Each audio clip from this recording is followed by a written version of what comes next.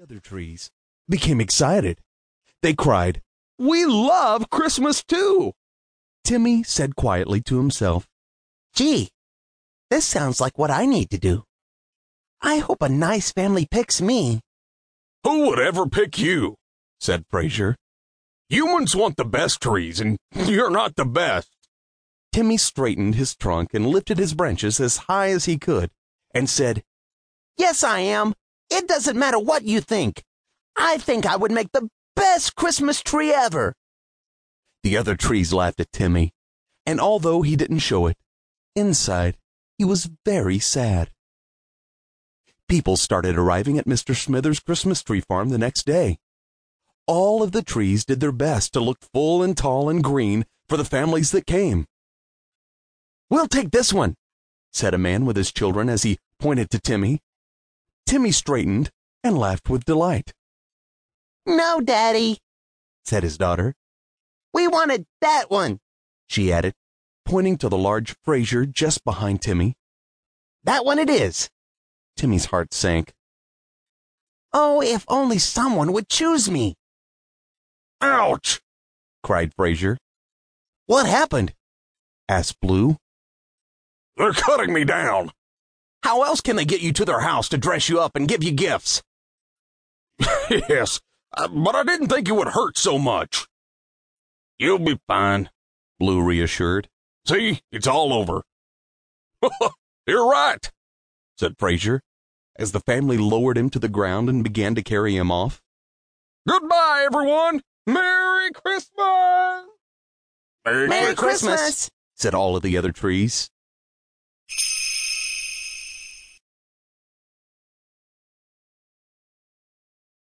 The rest of the day was filled with children running among the trees, laughing, playing hide-and-seek games, and having a wonderful time.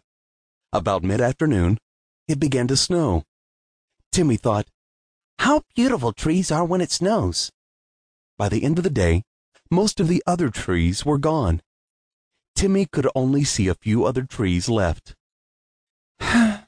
"Well, maybe next year," sighed Timmy. Just when it seemed that there was no hope for Timmy becoming a Christmas tree, he felt a slight tug on his branches. It was two little boys staring up at him with crisp, clear, innocent eyes, rosy cheeks, and wonderful smiles that seemed to sparkle like the new-fallen snow.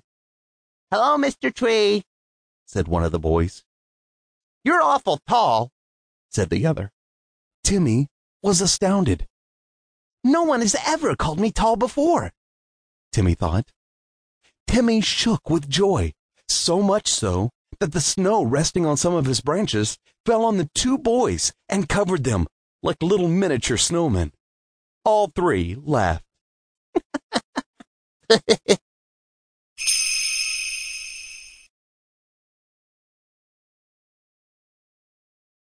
The boys ran off and returned shortly with another child. This was a little girl, older and bigger than the boys. Timmy had never seen such a beautiful child. She bundled, much like the boys, in winter wool clothing. Her angelic face glowed above a handmade scarf around her neck. Her eyes shone with the wonder of life itself. She spoke softly to the boys as she stroked the tree with her small, mittened hands. "Is this the tree?" "Yes," they replied. Timmy was so intent on watching the three children, he didn't notice Mr. Smithers and the other man approach. "Mr. Smithers, these are my children, Audrey, Austin, and Spencer." "How do you do?" "Hi," said the children. "It's nice to meet you.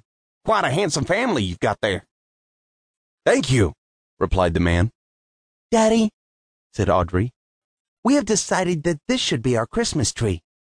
Is it all right with you?" "We have much bigger trees on the lot," said Mr. Smithers. "But this one is just right," protested Austin. "Anyway, we like this one better," added Spencer. "Very well," said the father. "This one it is." Timmy was so excited. He thought this day would never come.